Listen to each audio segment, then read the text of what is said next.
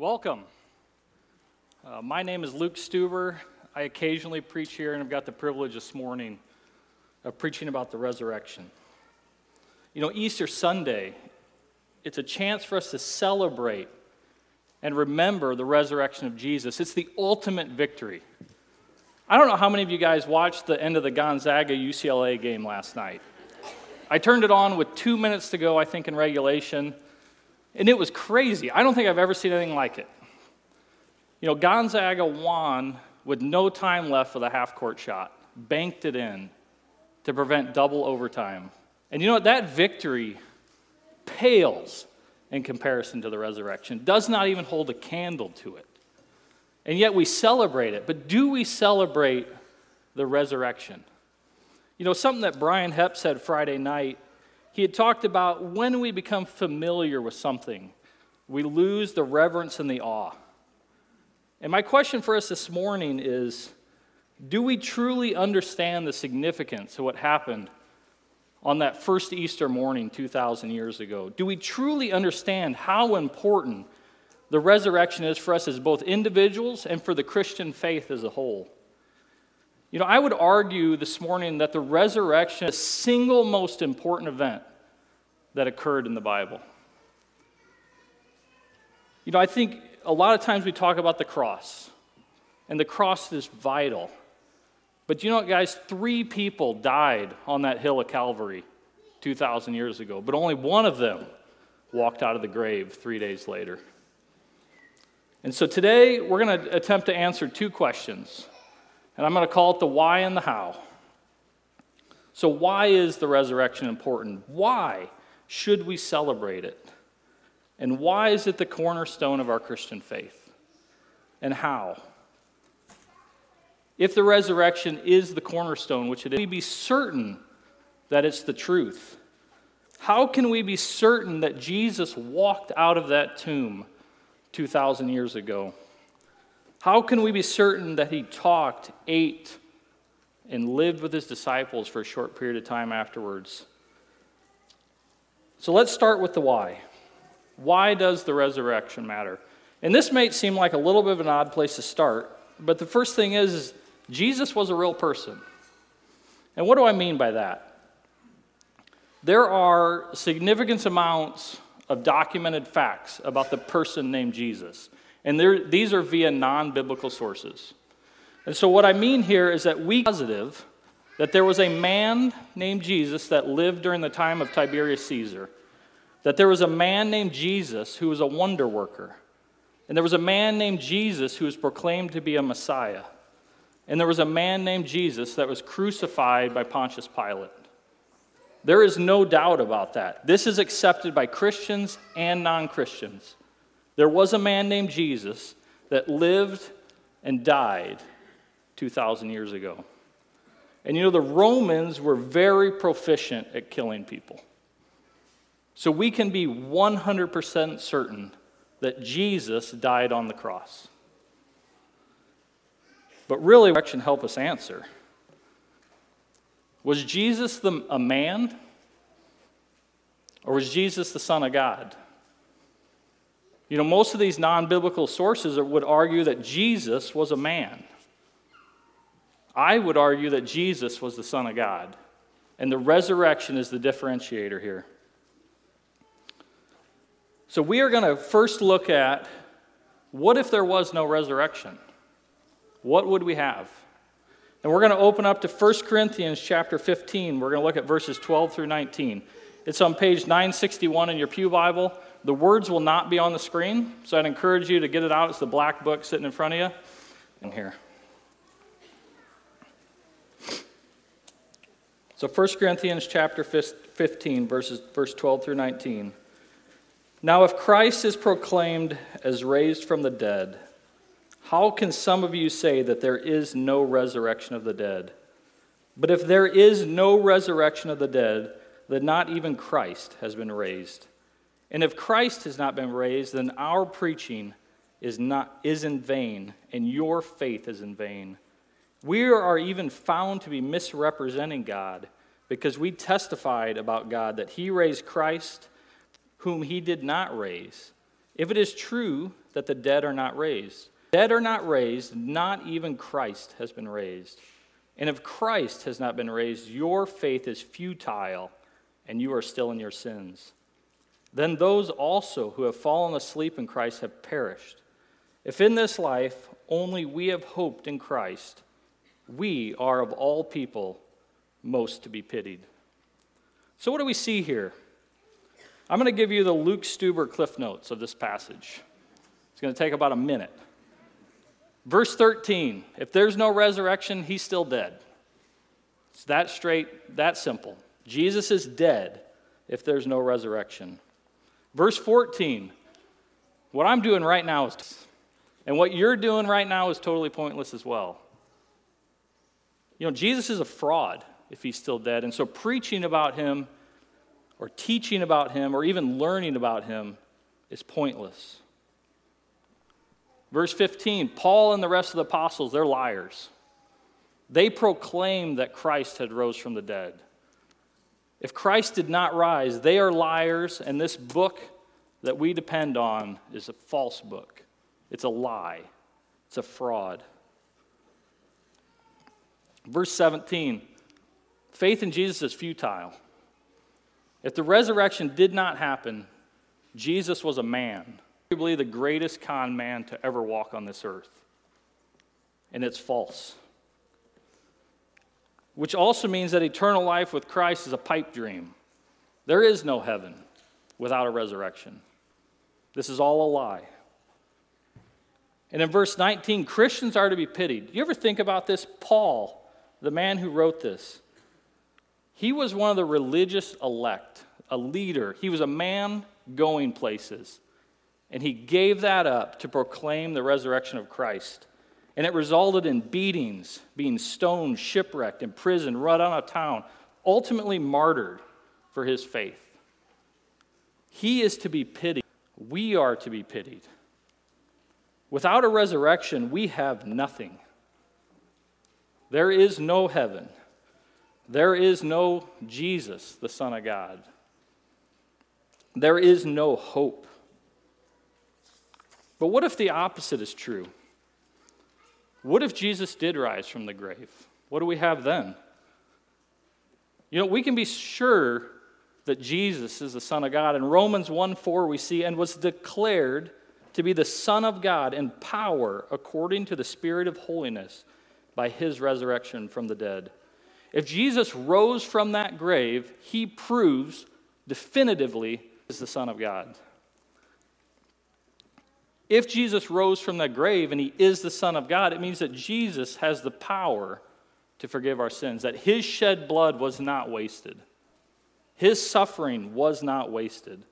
In Romans 4:24 and 25, we see, who was delivered up for our trespasses and raised for our justification. Jesus was killed because of my sin, but he was raised so that he could be forgiven. And Jesus has power over death. In Romans 6:9, we see, we know that Christ, being raised from the dead, will never die again, longer has dominion over him. Jesus is greater than death. When he walked out of that grave, it was the ultimate victory. And if we think about this, if this is all true, we can be certain that Jesus died for us, is willing to forgive us, and if we believe in him, we have the opportunity to spend an eternity with him in heaven. So why does the resurrection matter? If we've got a dead body, no resurrection, we're dealing with a con man and we bought into a lie. I have bought into a lie. But if we have the empty grave, if Jesus walked out of that grave that first evening, he is the Son of God. He is sitting at the right hand of God, and his sacrifice and resurrection were the justification for our sins. And eternal life is real. But how can we be certain? One of these two things is true. Because remember, Jesus lived. We know he lived. It's a documented fact. So which of these are true today? Either the grave is empty or the grave is full. So I want to start with, as we look into this, I want to start with actually reading the resurrection story out of Luke, chapter 20, and then we're going to kind of proceed from there through it. So it's on page 884 in your pew Bible. We're going to read verses 1 through 12.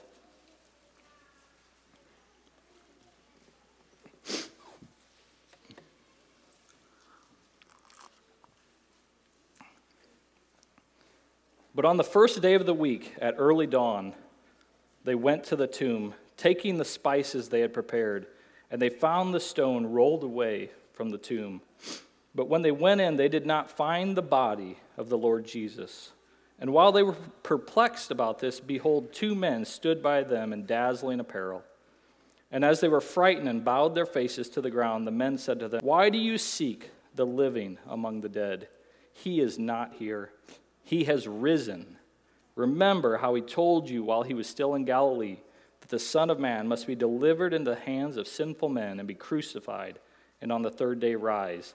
And they remembered his words, and returning from the tomb, they told all these things to the 11 and to all the rest.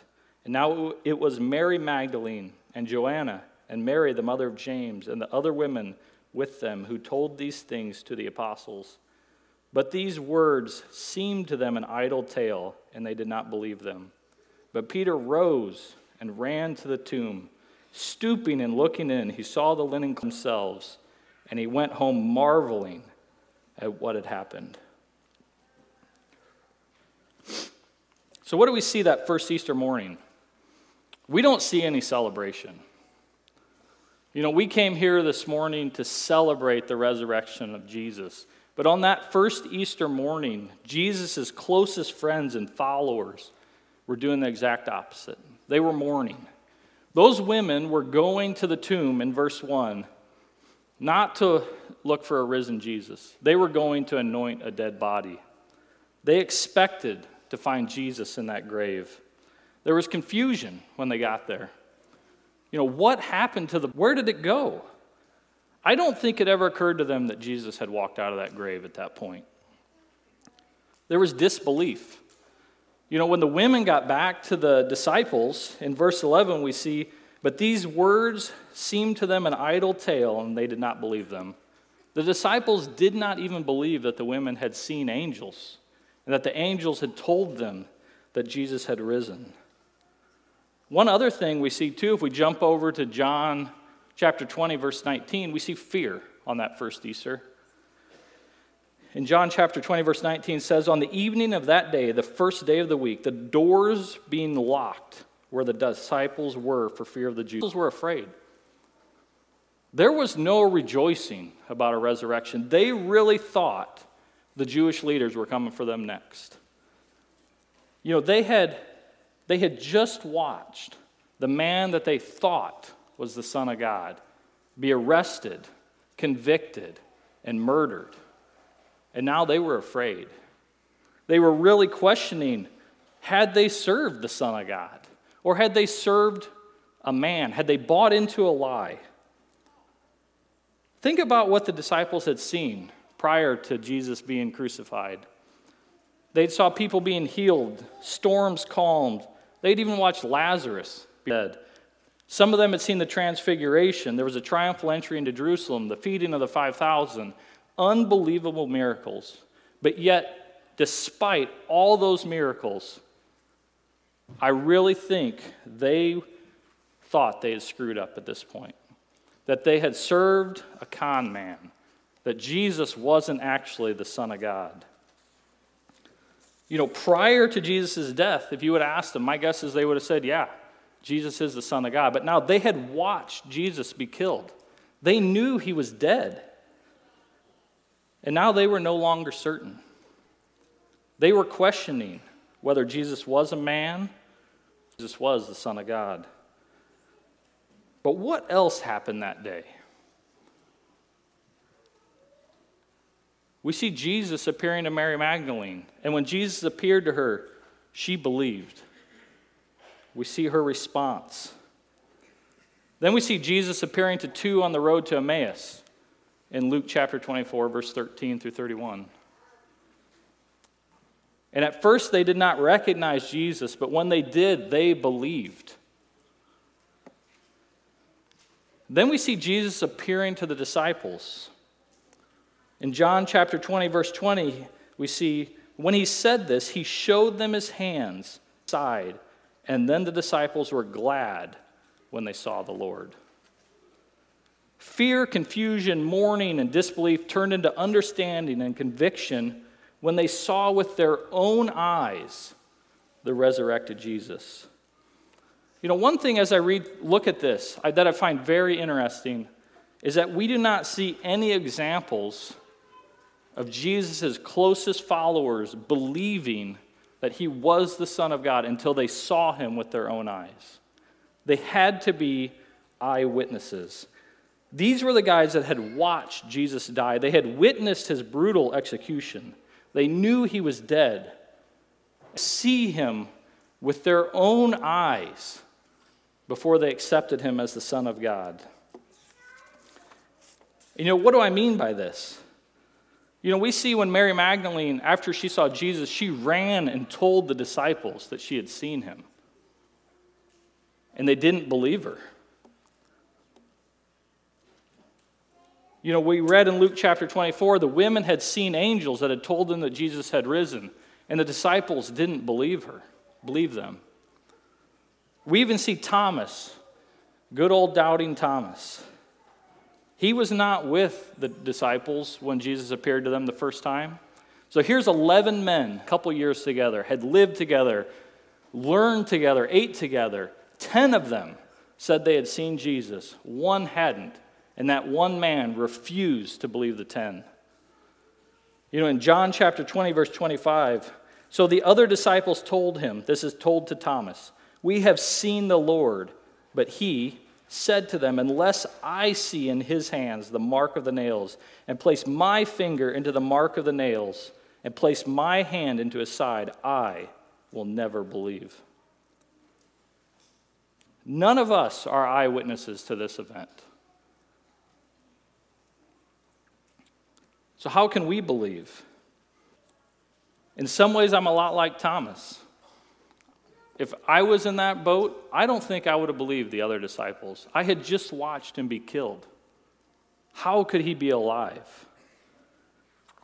We don't have the opportunity to be eyewitnesses, but we have the testimony of the original eyewitnesses. We have the testimony from the disciples. So how can we be certain?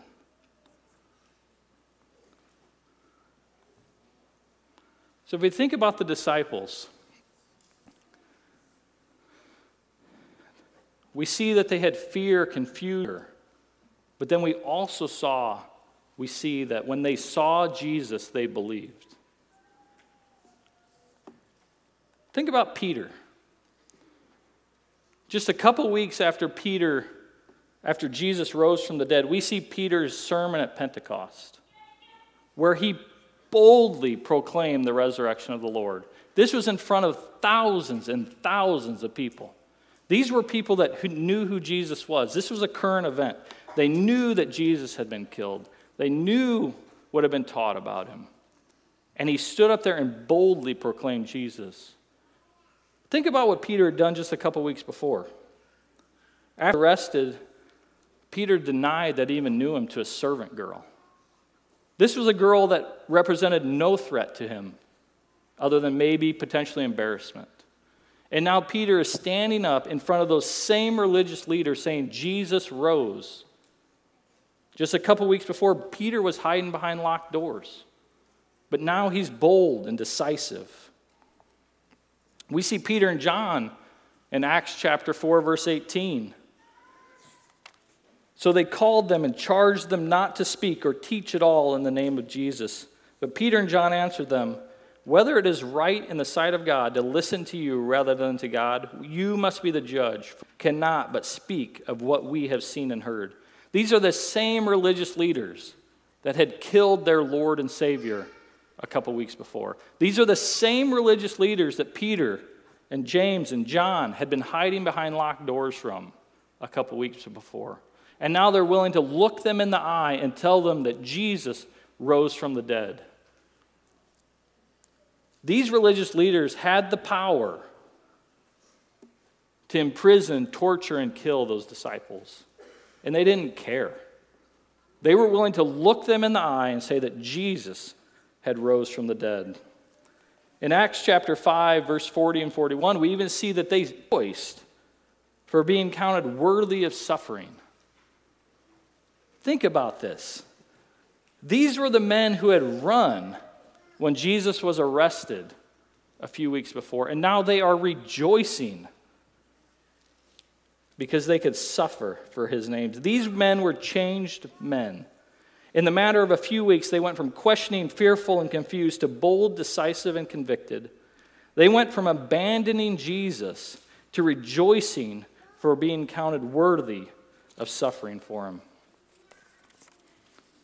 I want to read an excerpt from Chuck Colson. He's the founder of Prison Fellowship, and he was an aide to President Nixon and did prison time over his role in the Watergate scandal. And he wrote this: Watergate involved a conspiracy to cover up perpetrated by the closest aides to the President of the United States, the most powerful men in America, who were intensely loyal to their president. But one of them, John Dean, turned state's evidence, that is, testified against Nixon, as he put it, to save his own skin. And he did so only 2 weeks after informing the president about what was really going on. 2 weeks.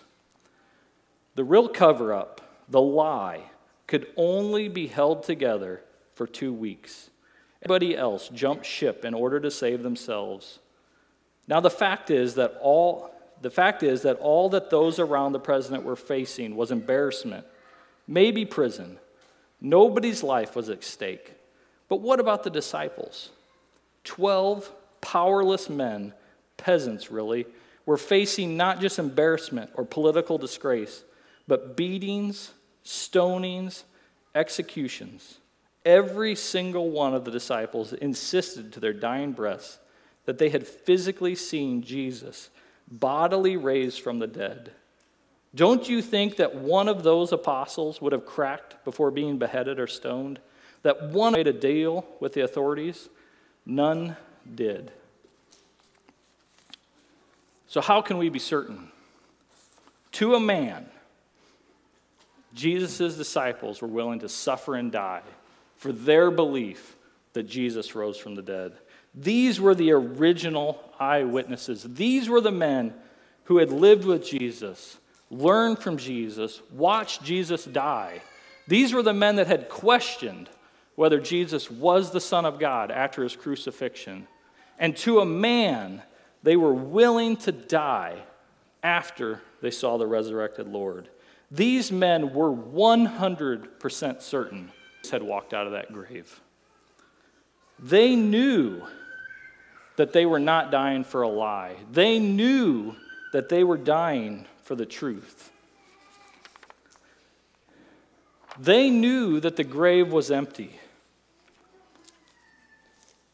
They knew that Jesus was the Son of God. They knew that Jesus has power over death. They knew that Jesus' shed blood can forgive our sins. They knew that Jesus had rose and was sitting at the right hand of God. They knew that Jesus' resurrection justifies us before God. They knew that the promise of eternal life with Jesus was true. Oh, I killed my slides. What about you? Do you know? What I would tell you today is don't leave here today being uncertain. Jesus lived, Jesus died, and Jesus loves you and desires a relationship with you. He wants you to accept his free offer of redemption that's guaranteed through his resurrection. I want to close on 3:16. Very familiar verse. For God so loved the world that he gave his only Son, that whoever believes in him should not perish, but have eternal life. Don't leave here today being uncertain. Christ died for you, and he rose from the dead, and he loves you. I'm going to pray, and then the worship team's going to come up for a closing song. Lord, thank you for your resurrection. Thank you for your shed blood and your willingness to die for us. Thank you for from the grave and justifying us before God. Thank you for providing eyewitnesses to record those events for us so that we can read and understand and believe them. Just thank you for the full room today, Lord, that we could gather in person. And thank you for the beautiful day. And Lord, if there's someone here that is uncertain, I would just ask you to convict them and help show them the certainty that is your resurrection.